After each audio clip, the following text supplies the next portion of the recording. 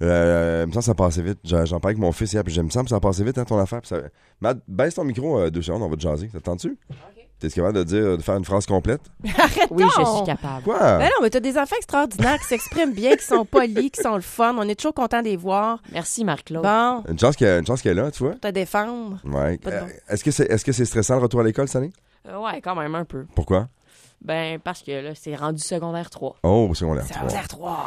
C'est drôle parce que Mathieu, quand il a fait son secondaire 1, il disait ça a l'air que les pires, papa, c'est les secondaires 3. Pourquoi donc? Parce qu'ils sont c'est comme dans le 2e cycle du secondaire. C'est parce que c'est le milieu.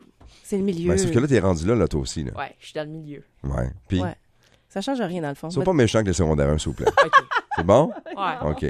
Non, mais il faut faire attention Alors, quand même. Faut faire attention, certains, parce que tu sais quoi, on est tous pareils. On se rend compte de ça ce matin. On parlait de nos gaffes, nous autres, de gaffes inavouées. Ouais. Et tout le monde, on Moi, est j'ai pas un à fils l'abri. parfait qui a jamais fait de gaffe. Non. Non, jamais.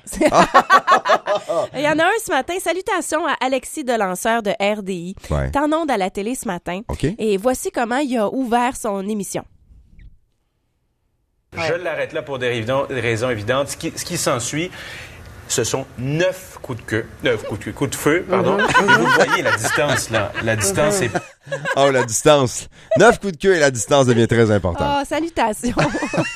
La preuve qu'on n'a pas d'affaire à se juger les uns les Non. autres. On n'est pas à l'abri d'une gaffe. Dieu sait qu'on en a fait en ondes. Mais hein, Ça nous arrive. le direct à comme tous. ça, c'est pas toujours facile, mais c'est Que- le grand plaisir du direct, c'est ça aussi. Oui. C'est le sans filet, c'est le plaisir de se lancer puis d'espérer justement de pas te tromper comme ça puis Ouais. te dire une chose qui dépasse ta Tu sais, pensée. il y a des matins comme ça où est-ce que tu as la langue fourchue, il n'y a rien à faire.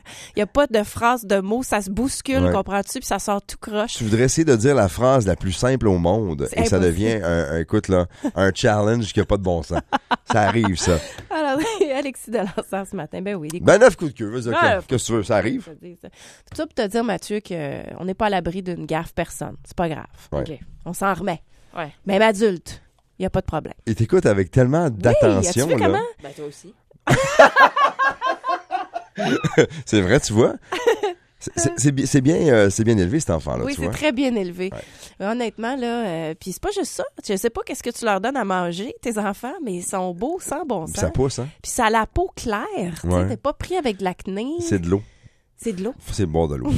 C'est Jeff Godreau, encore une fois, qui a changé la vie au complet de toute la résidence à la maison. Il y a Stéphane qui nous écrit ce matin, qui marque nostalgie ce matin. L'été est presque fini. Vous allez me manquer.